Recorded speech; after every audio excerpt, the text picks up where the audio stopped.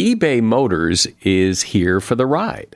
With some elbow grease, fresh installs, and a whole lot of love, you transformed 100,000 miles and a body full of rust into a drive that's all your own. Brake kits, LED headlights, whatever you need, eBay Motors has it. And with eBay Guaranteed Fit, it's guaranteed to fit your ride the first time, every time, or your money back. Plus, at these prices, you're burning rubber, not cash.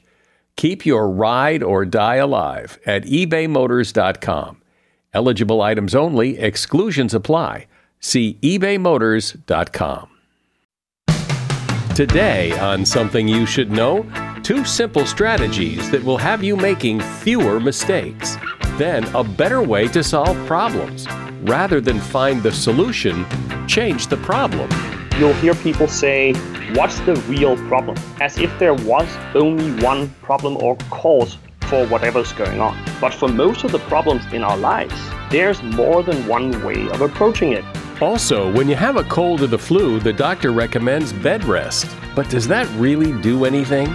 And understanding human biases, they shape your thoughts and decisions, and you probably don't even notice it. One of the really potent biases in our lives is known as the endowment effect. Whatever we own becomes extra valuable to us. And the risk is you get too attached. It's why we have storage units people rent, because they just can't part with their things. All this today on Something You Should Know. eBay Motors is here for the ride. Remember when you first saw the potential? And then, through some elbow grease, fresh installs, and a whole lot of love, you transformed 100,000 miles and a body full of rust into a drive that's all your own. With over 122 million parts for your number one ride or die, you can make sure your ride stays running smoothly. Brake kits, LED headlights, exhaust kits, turbochargers, bumpers, whatever your baby needs, eBay Motors has it. And with eBay Guaranteed Fit, it's guaranteed to fit your ride the first time, every time, or your money back. Plus, at these prices, you're burning rubber, not cash. Keep your ride or die alive at ebaymotors.com. Eligible items only, exclusions apply. See ebaymotors.com. Something you should know. Fascinating intel, the world's top experts, and practical advice you can use in your life. Today, Something You Should Know with Mike Carruthers. Hi, welcome to Something You Should Know. I'm going to start today by talking about mistakes, the mistakes you make. And we all make mistakes. It's human to make mistakes every day, but wouldn't it be good to be able to cut down on the number of mistakes you make? So here are 2 techniques to cut down on errors. First, get more sleep. Lack of sleep is a huge factor in the number of mistakes we make. A study done at Harvard looked at medical residents who worked 24-hour shifts, and they found that if those medical residents worked more than 5 24-hour shifts in 1 month, their error rate for errors that actually harm patients went up 700%. And number 2, make a checklist of steps before you tackle any project. The New England Journal of Medicine published a study that looked at what happens when doctors make a pre-surgical checklist of things they need to do during surgery. The results were that doctors who did make the checklist cut their surgical death rate of their patients by 50%. And that is something you should know. So let's say you have a problem. What do? Well, you try to figure out the solution to that problem. But wait a minute. Maybe, just maybe, the problem you're trying to solve, maybe that problem isn't the real problem. Maybe you're trying to solve the wrong problem. And what you need to do is reframe the problem as something else entirely. This will make perfect sense in just a moment as you meet Thomas Wendell-Wendelsborg. He's author of the book, What's Your Problem? To solve your toughest problems, change the problems you solve. Hey, Thomas, welcome to Something You Should Know. Hello, Mike, and thanks for inviting me. So let's start with an example of what you mean by somebody trying to solve the wrong problem. For instance, I think my favorite example is imagine you are the owner of an office building, and people in the building, they're complaining about the elevator or the lift, that it's slow, they have to wait, it's annoying. And if you just take that problem for granted, well, what most people do is they try to make the elevator faster. They say the problem is the elevator is slow. Let's figure out how to make it faster. Can we upgrade the motor? Do we need to go out and buy a new elevator? And if you ask actual landlords or building managers about this, they often try something very different, which is to put a mirror up in the hallway next to the elevator. Because what happens is people, of course, they arrive and they go, oh, that's beautiful. And they forget that they're waiting for the elevator. Now, that's like a very simple example of the idea that sometimes the best way forward is not to solve the problem that's put in front of you, but instead to ask, is there a different or better problem to solve here? Instead of trying to make the elevator faster, can we make people forget that they're waiting? That's probably the most easy example to remember what reframing really is. So, but in that example, making the elevator faster isn't necessarily the wrong problem. It's just a different problem. Exactly. And I think that what you're saying is really drilling down to the core of a myth around problems and how we think about them. People often, you'll hear people say, what's the real problem? As if there was only one problem or cause for whatever's going on. That's maybe true in some contexts where you have if you're in a manufacturing situation where a lot of these problem-solving frameworks started. But for most of the problems in our lives, there's more than one way of approaching it. If you have, you have problems with your daughter who doesn't want to do her homework. You have a challenge in your family relationships. You have something going on in your career that you're struggling with. Very often, it's not just one thing. It's kind of a more fuzzy problem. And that's good news, because that typically means there are more than one way of going about trying to solve it. So that's a great example, because I think it perfectly illustrates your point. But rather than trying to make the elevator faster, that instead you put mirrors up next to the elevator so people can look at themselves and not realize how long they're waiting. That's very clever. It's very brilliant. It's probably something I would have never thought of, but it's just clever. So how do you become more clever? I mean, how do you get there? How do you come up with that? Let's not try to make the elevator faster. Let's come up with a clever solution to something else. It's just so funny that most people aren't that good at this, because it's not something we've been paying so much, a lot of attention to. If you look at everything within the space of problem solving, there's so much focus on this question of how do we brainstorm for better solutions? And there's comparatively little attention paid to the fact that solutions is only one half of this. The other half is the ability to think creatively about a problem. And that's really the core thing that I'm trying to teach people in my work. If you wanted the one sentence kind of summary, I'm trying to upgrade the world's ability to solve problems by making them better at reframing the problem itself. But how do you get better at doing that as a concept when it seems very individual? Like it's very much, mirrors. Oh, yeah, mirrors. But how does that help me then the next time when there's another problem totally unrelated? I'd say the very first step is just to understand what reframing is, and that you can explain to people by using the elevator story or similar. But if you want to get a little bit more tactical and kind of get an approach for how to do this more systematically, I like to use a very simple 3-step process that's it's almost like taking a step back, thinking, and then moving forward again.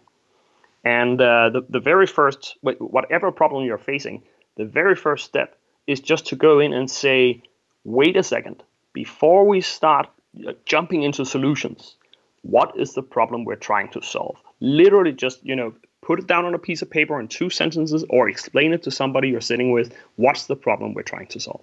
It's such a simple question, but sometimes it can just prevent people from falling in love with some kind of solution that's not in the right direction. So that's probably the central habit. What you want to do next is go in and have maybe even a 5-minute conversation, doesn't have to be very long, about whether there's a different way of looking at the problem. Is there another way of thinking? Is this really about the speed of the elevator? Or is there something else going on? Are people really tired of the landlord? Is it because everybody goes to lunch at the same point in time? Basically, a 5-minute conversation with one other person, trying to brainstorm not on the solution, but on the problem itself and trying to challenge the way you see it. And then the third step at the end is really just to move forward in some way. The big danger, I think, with a lot of problem-solving methods is that you can get stuck in thinking mode. I mean, paralysis by analysis is a real thing. You always have to end your thinking about a problem by figuring out something to take a step forward and try to learn more, maybe try prototyping something or do a small experiment or talk to somebody who's involved in the problem. So that's really the practical process for doing this, irrespective of what you're dealing with, is to go in and say, what's the problem? Spend 5 minutes trying to challenge your thinking about it, and then move forward. So give me some examples of problems that you could apply that process to. I'll share one of my favorites. A friend of mine, Tanya Luna, she's an author as well, and her husband, Brian. They had a great marriage just when they started out, but they had one problem, which was they tended to get into a little bit like a bitter fights over small things, like who walked the dog, the budget, like everybody fights, but both Tanya and Brian kind of felt that their conflicts got a little too acerbic. And what was interesting, so Tanya told me, in the beginning, we sat down and we thought about our backgrounds, like we're from different cultures, how do we grow up, and that didn't really help them. Like all of these historically oriented, like Sigmund Freud type thinking, maybe it was true, but it didn't really help them change the situation. And then Tanya did something interesting. She started looking for what's called bright spots. A bright spot is a way to think about, looking for instances of when you may already have solved the problem in the past. And that happened to be her and Brian. At some point, they had a conversation about the budget over breakfast. And that was totally painless. And after that, they stopped and say, wait, the budget is normally a very hard topic for us to discuss. How did things go so well this time? And they realized that the problem wasn't their backgrounds or cultural habits or whatever. It was that most of their fights started after 10 in the evening. So that, they were just tired and cranky. And so Tanya and Brian instigated this rule in their relationship, the 10 o'clock rule, which basically means that if your spouse brings up something contentious and it's after 10 o'clock, then you say, honey, it's after 10 o'clock, we'll talk tomorrow. And she credits that with something like 80% of their fights just stopped. They just stopped being an issue once they understood that solving for the time they had the fights was really the most effective approach. So how do you get to that point? How do you get to that let's not fight after 10 o'clock point? There must be like a series of questions or specifically that you can ask that lead to that epiphany moment. I think the way to do this, to get a little bit better at it, basically is to start understanding some of the types of questions that are good to ask. So I'll share a couple of examples of. I mentioned already the bright spots approach. That's really about saying, if you always have problems for the Thanksgiving dinner, was there ever a Thanksgiving dinner that worked better or worked? What was different about that? Another powerful approach I really like is the one of looking in the mirror. And with looking in the mirror, what I mean is looking at your own role in creating the problem. But we're all human beings, and we tend to, if there's an issue, we tend to go like, oh, I'm the innocent victim here, and there are these idiots in my life that are creating chaos for me. But there is something powerful in saying, in the family, or maybe you have, you work with a team at work that's not really doing what they're supposed to be doing. The question is really, what am I doing? How am I creating this problem somehow? That it can just be very powerful to start taking a hard look in the mirror and questioning your own role. That's an angle we tend to be blind to a little too often. Another thing, and I'll share a fun story with that, is to rethink the goal you're trying to reach. Very often when we have a problem, we focus relentlessly on the problem, but we don't necessarily ask, wait, what does winning look like? What's the outcome I really want to achieve here? And that's surprisingly often the key to moving forward or to reframing your problem. So a beautiful story of that comes from Robert Sternberg, who's a big name in creativity research, about it's a leader at work. He loves his job, but he hates his boss. And so he goes to a headhunter, and he gives the headhunter his CV, and he says, "Can you help me find a new job, please, in the same industry, so I can get away from this horrible boss?" The same evening, the leader talks to his wife, and together they realize that there's a much better goal to pursue. And what he does the next day is he goes to the headhunter, but instead of giving him his own CV, he gives the headhunter his boss's CV and says, "Can you help my boss find a new job?" And that ended up happening. The boss, not knowing about anything about this, gets a job offer, accepts it, moves away from the company, and the leader at the end of the day gets promoted into his boss's role. So a very beautiful example just of saying, what's the right goal to pursue here? Is it necessary that I need to get out of this company? Or would it help if I could, get rid of my boss in a positive way? We're talking about problem solving, and my guest is Thomas Wedell-Wedellsborg. He's the author of a book called What's Your Problem? To solve your toughest problems, change the problems you solve. A shout out to Claritin for supporting this episode and providing us with samples. You see, for as long as I can remember, I have had to deal with seasonal allergies. Stuffy nose, watery eyes, the whole deal. And the worst for me is it messes up my sleep. I wake up because I can't breathe right. And during the day, if I'm working and I'm all stuffed up, then my voice sounds weird, and this is how I make my living. Luckily, for those of us who live with the symptoms of allergies, we can live Claritin Clear with Claritin D. I use it, and if you struggle with allergies, you should too. Designed for serious allergy sufferers, Claritin D has 2 powerful ingredients in just one pill that relieve your allergy symptoms and decongest your nose so you can breathe better. Now, I've been using Claritin D for years because, it takes care of the problem. Ready to live as if you don't have allergies? It's time to live Claritin Clear. Fast and powerful relief is just a quick trip away. Find Claritin D at the pharmacy counter. Ask for Claritin D at your local pharmacy counter. You don't even need a prescription. Go to Claritin.com right now for a discount so you can live Claritin Clear. Use as directed. If you have to hire someone, what's the best way? Referrals?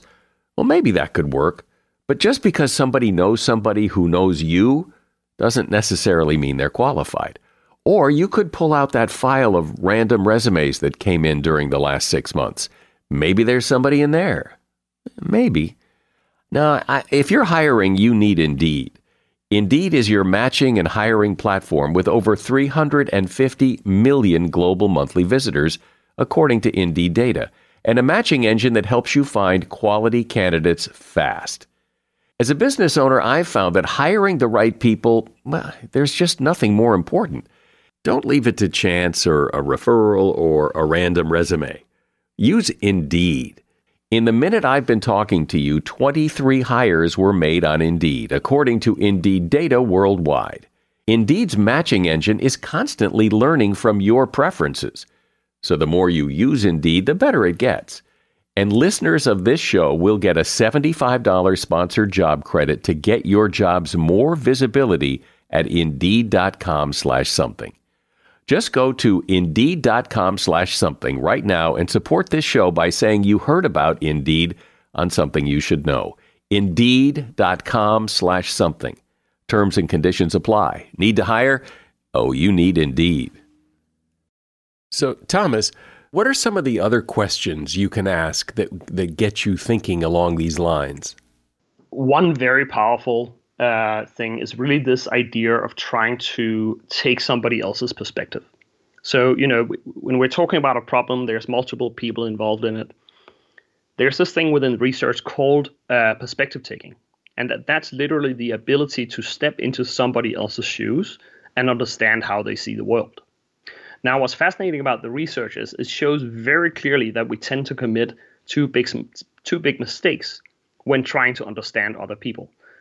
First of all, we just don't do it. Like, the biggest mistake is we invest zero mental effort in trying to think about what might be going on in other people's lives. Like, if my mother-in-law always is difficult at Thanksgiving, just asking the question like, wait, is there something going on in her life since this is occurring?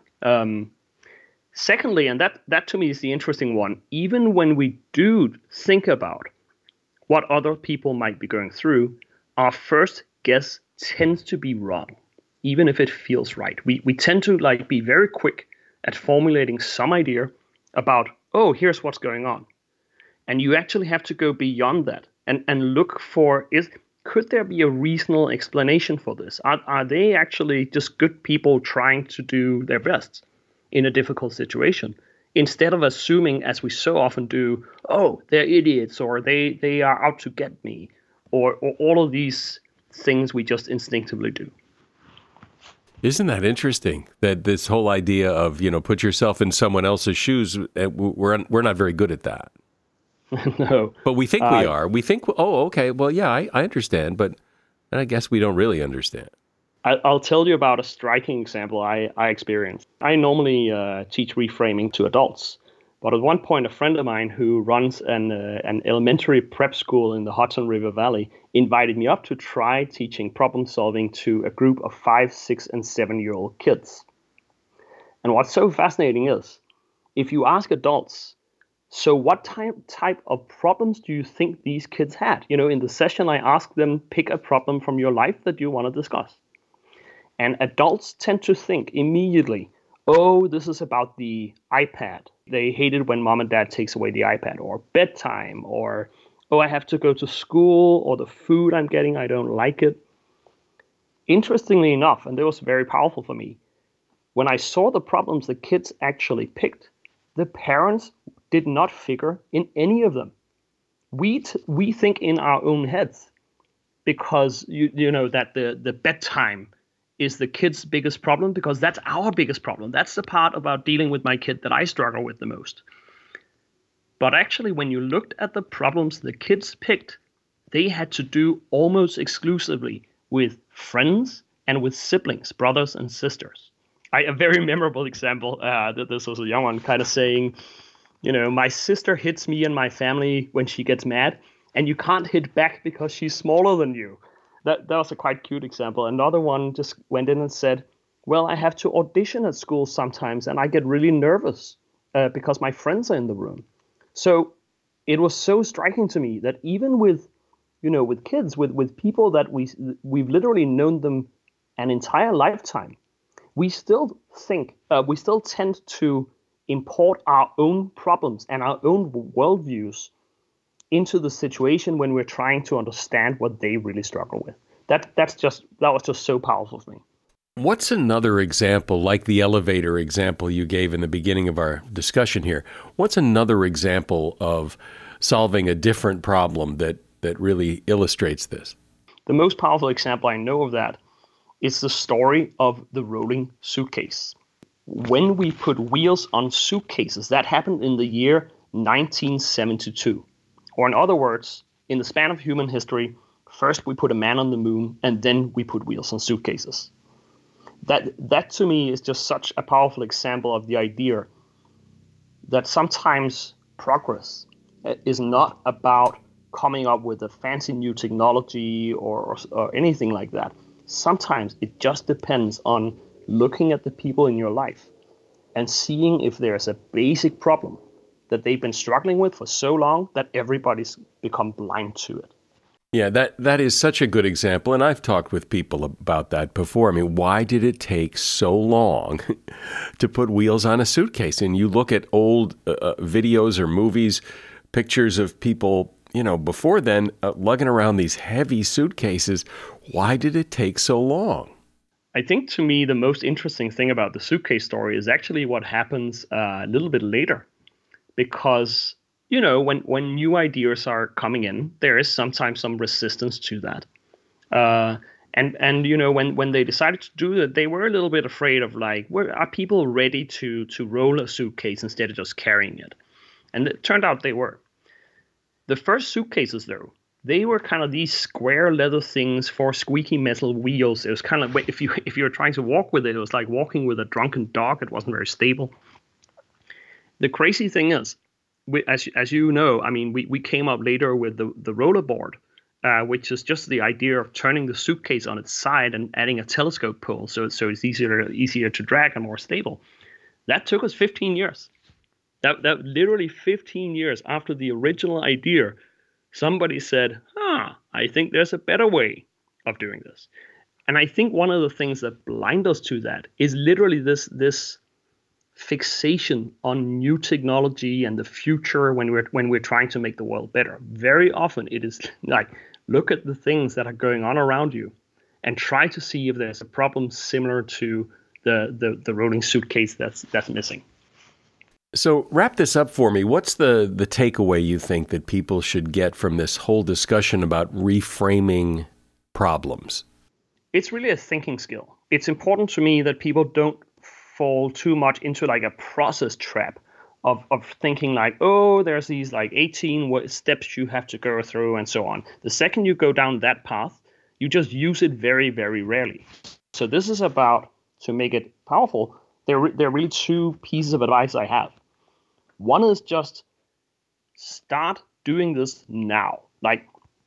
Once you're done listening to this fantastic podcast, go in and find a problem in your life. Doesn't have to be a big one. And just start discussing that with other people. So instead of thinking you have to say this for the really big problems you run into once a year, just start building the habit and the practice of asking, what's the problem we're trying to solve here, and is there a different way of looking at that?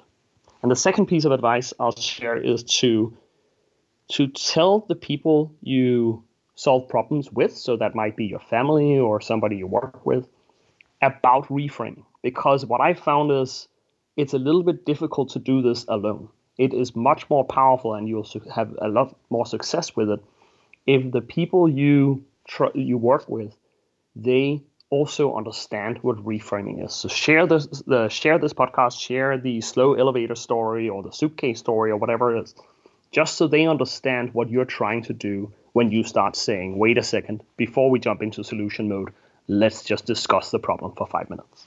Well, it's an interesting way to think, and really it's kind of liberating that, if you can't solve the problem, then change the problem and solve that one.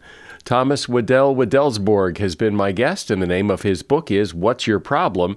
To solve your toughest problems, change the problems you solve. There's a link to the book in the show notes. Thank you, Thomas. Well, thanks so much, Mike. Really, really enjoyed it. Are you one of those people who just buys things with whatever credit card you grab out of your wallet? Well, that could be a costly move. NerdWallet, you've heard of NerdWallet. NerdWallet lets you compare credit cards side by side to maximize your spending. So if, for example, you like travel rewards, you can see which credit card gives you better rewards than the credit card you've got now. Think of what you could do with better rewards. A free flight, room upgrades, who knows? Compare and find smarter credit cards, savings accounts, and so much more at nerdwallet.com. NerdWallet, finance smarter. Credit is subject to lender approval, and terms of each credit card issuer apply. Seeking the truth never gets old. Introducing June's Journey, the free-to-play mobile game that will immerse you in a thrilling murder mystery. Join June Parker as she uncovers hidden objects and clues to solve her sister's death in a beautifully illustrated world set in the Roaring '20s. With new chapters added every week, the excitement never ends. Download June's Journey now on your Android or iOS device, or play on PC through Facebook Games.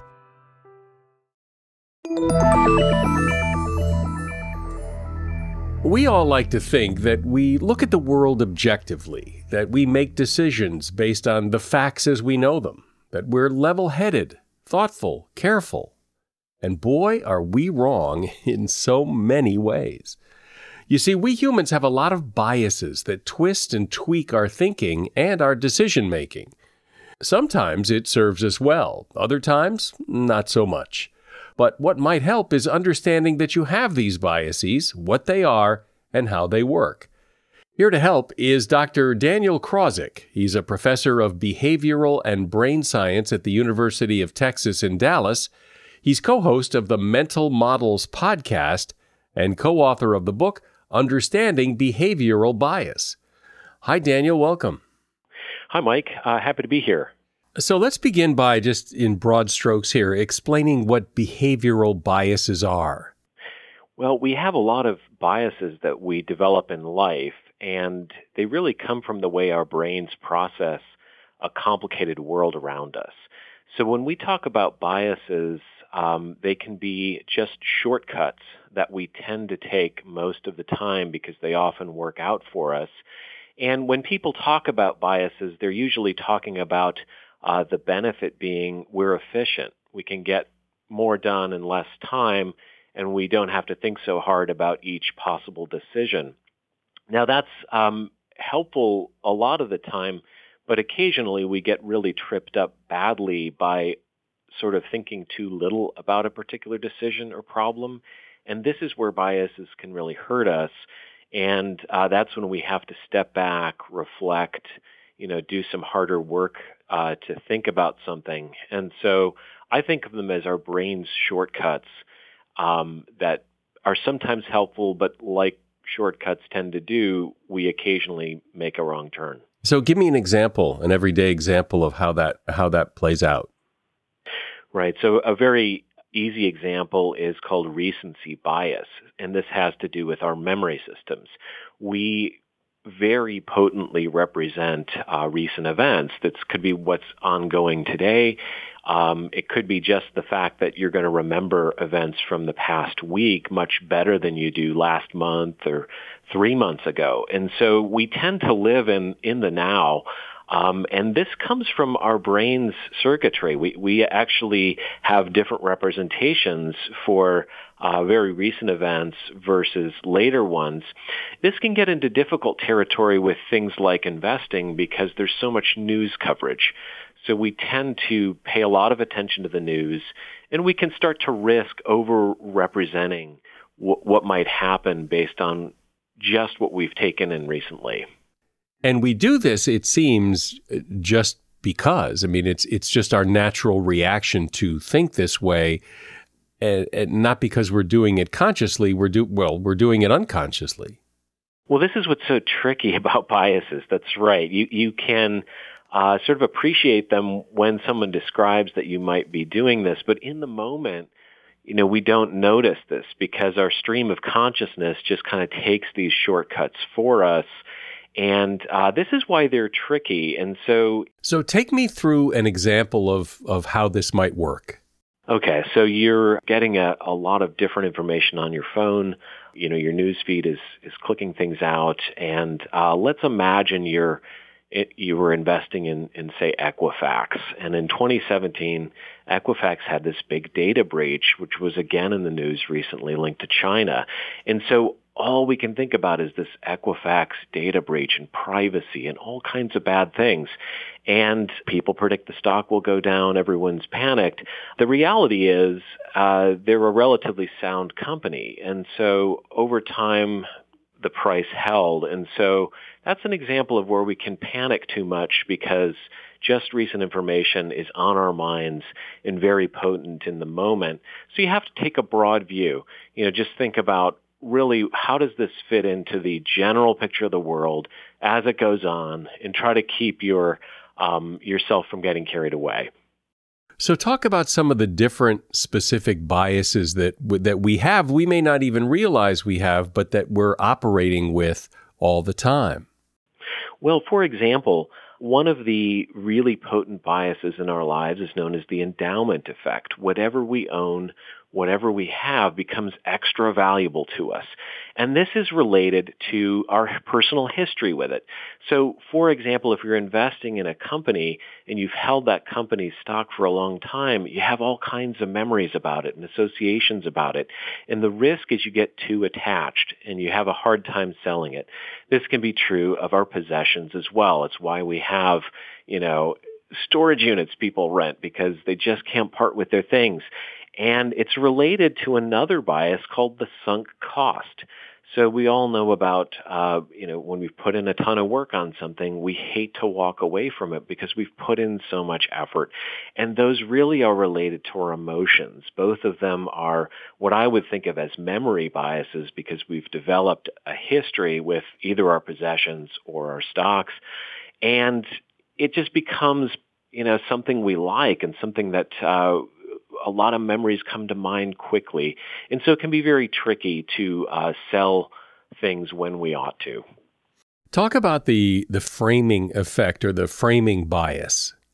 Imagine you're in a grocery store and you see meat that's advertised as 10% fat. That sounds terrible and you don't want to buy it. But if you see meat that's advertised as 90% lean, wow, that sounds fantastic. I'll go ahead and make that purchase.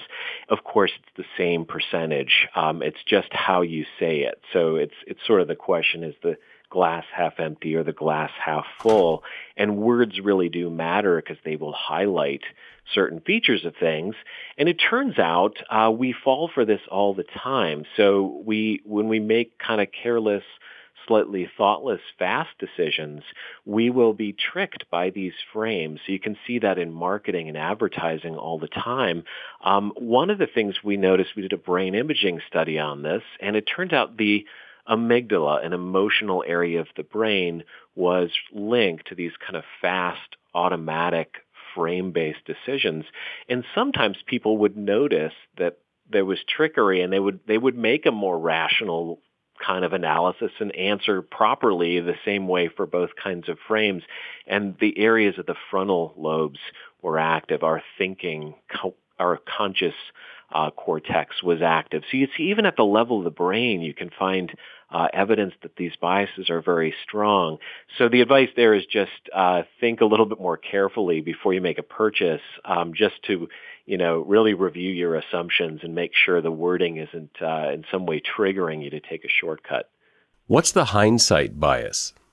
Well, hindsight bias is another tricky one. So they always say hindsight has 20/20. And what happens here is whenever something occurs, we feel as if we should have noticed it.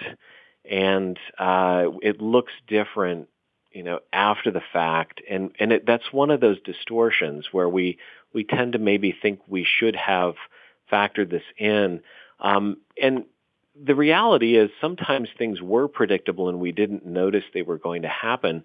But sometimes things are very unpredictable and it's just kind of a freak occurrence. And what you have to do there, don't assume you were just being really absent-minded and should have noticed this. Sometimes, especially in the complicated world of things like finance, the world's just so complex, we can't always see it coming along. So you can analyze news and events in your life and just sort of acknowledge that maybe that wasn't foreseeable. It may not have even been probable. So another piece of advice we give for rigorous thinking is just to think in probabilities whenever possible. Just like we do with the weather. There's a 60% chance of rain. It does not mean that it's a 100% chance. And if you just take that little step, it helps you to better realize, not everything was bound to happen just because it happened to have occurred in the past. And the optimism bias? Well, this is another great one. Optimism is something we often think is really helpful in life, and it certainly can be. It makes us feel better about the future. And I think it's related to, our sense of optimism is that when we imagine things in the future, we see it working out. When you're doing something like investing, the optimism bias can be tricky because you tend to take too favorable a view of the future. And it's a little bit sobering to have to think back, well, how could things go wrong? But that, of course, is what rigorous thinking is about. We have to make better decisions. We have to guard against the dangers of the future. So while an eternal optimist may be happier overall, they can get very tripped up by this bias of overly emphasizing the positive. This is related to another colorful bias called the ostrich effect, like the proverbial ostrich that sticks its head in the sand when bad news is occurring. And that's, of course, tricky also. It's painful to receive bad news, but we want to stay well informed. And, it applies all over the place, like in healthcare. People are worried about going to the dentist because they don't want to find that, oh my gosh, there's all these problems, it's going to be painful to fix. So that's the ostrich bias affecting our lives. And the reality is we just have to confront the here and now. Don't get too emotional about it. And we're always better informed if we take in the information. Well, that's kind of a lethal combination, because if you have the optimism bias where you think the future is going to work out, and you have the ostrich effect where when you do hear bad news, you tend to ignore it, well, that just spells trouble. Optimism bias and the ostrich effect are very linked, because when you get both of those biases going, you're sort of really you're putting on the rose-colored glasses, so to speak, and being a little bit too positive and maybe ignoring some risks that are occurring in your life. Is it human nature to look at the future with optimism? Is that just the way we're wired? That's an interesting question. And I think it would be what we'd call an individual difference. Some people just happen to be a little bit more positive than others. One of the things about our situation when we predict the future, though, if you just try to visualize, if you're going on a day trip, for example, you're going to imagine it being sort of a sunny day, and you're going to imagine getting to everything on time. And we have a very hard time thinking through where are the curveballs, right? Because by definition, they're unexpected. And so those just are harder for us to notice, I think. And so just when we make a forecast, we often think it's going to be better than it really is. And I guess that says something about our psychology, that it's beneficial to think about the positive. Positive words are more memorable to us most of the time. However, and here's an interesting fact I just learned, if you're sleep deprived, you tend to not remember the positive as much. You tend to actually have a better memory for negative things. So sometimes our state of mind can affect our optimism level as well. Well, and when you talk about memory, one of the things that interests me about memory is how over time you can test it, how inaccurate it can be. Like if you go back to the house you used to live in as a kid, it doesn't look anything like you remembered it. It's smaller. The rooms aren't exactly the way you remembered them. Well, then what am I remembering? Yeah, that's right. It's always a little bit different. The house you grew up in always seems smaller, I think, just based on our adult viewpoint in the cold light of day, so to speak. Memory has a strange property. It's not a recording device. We tend to think of our memories as these high fidelity audio and video recordings, especially things we can visualize easily. But then the reality is, over time, we store what's known as a gist memory, so that sort of an abstract sense of what the important things were. And our own personal perspective kind of gets infused into that memory, so that whatever your interpretations were, in your childhood, will sort of color that memory of your house. And so memory is more of a sketch. It's like a sketch within our mind rather than being a video recording. And that's really important to keep in mind. And so when you have those disagreements with your siblings about what actually happened in your childhoods, keep in mind they're operating from probably a different sketch than you are. And likely the truth is somewhere in between. And when you go back to a house and actually see your possessions and things, you think, oh, wow, that was actually different than I remembered it. What's the primacy effect? Primacy is kind of the counterpart of the recency bias, which we talked about earlier. Anything presented in a memory experiment early on tends to be remembered. And this is sort of like if you imagine your first day of school is a lot more memorable in retrospect than the 30th day of school. And it's simply about maybe the novelty of the situation. So new events are highly potent for our memory systems. And additionally, we don't have as much interference. So as you repeatedly go to a school or the workplace, you start to build up all these similarities and everything kind of becomes melded together. And so that what happens on your 31st day interferes with the 30th day, which has had a lot of interference as well. So this is another bias which tends to occur. Whatever happened first, whatever happened early on in a situation will have too big of an effect. We're going to remember it a lot better than equally important events that maybe happened later down the road. So that's sort of a core lesson about the way our brains lay down memories. The early novel situations get remembered, as well as the very recent things that happen right now. So that critical middle period, whatever happened, not early but not late, is often lost in the shuffle. It's amazing with all these left turns that your brain makes for whatever reason. It's amazing we get anything accomplished. I mean, we're not necessarily seeing the world as it is. We're seeing it through all these biases. Well, the one thing I would say about that is we do press onward, and this is where biases may help us because the world is so complicated. If we really took the time to reflect on everything we do, we'd just get a lot less done. So over time, we tend to develop pretty beneficial responses, automatic responses, and those biases are sometimes helpful. So that's what's lost in the behavioral bias story is actually they provide us with a means of getting through our day and being relatively happy, as we've talked about. So, that optimism bias is sometimes a good thing when we just simply want to reflect on how our life is going. Well, it's really interesting that we have these biases, and I think it really helps to identify them and name them, and so we can recognize them when they show up. My guest has been Dr. Daniel Krawczyk. He is a professor of behavioral and brain science at the University of Texas in Dallas. He's co-host of the Mental Models podcast and co-author of the book, Understanding Behavioral Bias. Thanks for being here, Daniel. All right. Great interview, Mike. Thank you very much. When you have a cold or the flu, doctors typically recommend that you get plenty of bed rest.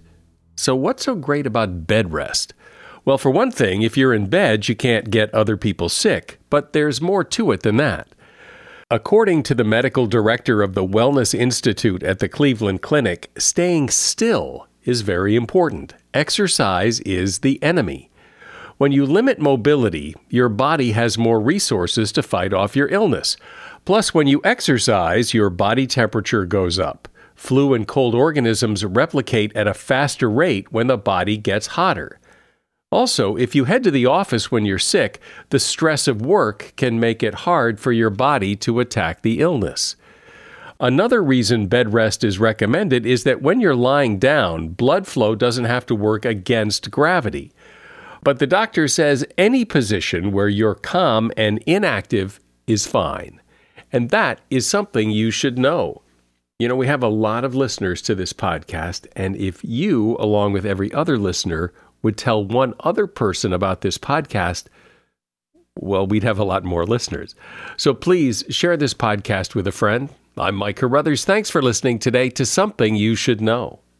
The Bigger Pockets portfolio of podcasts are worthy of your investment. We're having a real conversation as real estate investors. New episodes available every day. It's important to buy where it makes money and not necessarily where you want to travel to. Bigger Pockets, On the Market, Rookie Real Estate, or Money Podcast. The purpose of flipping is to create more cash so then you can reinvest into other types of properties. The Bigger Pockets Podcast, on YouTube or wherever you listen.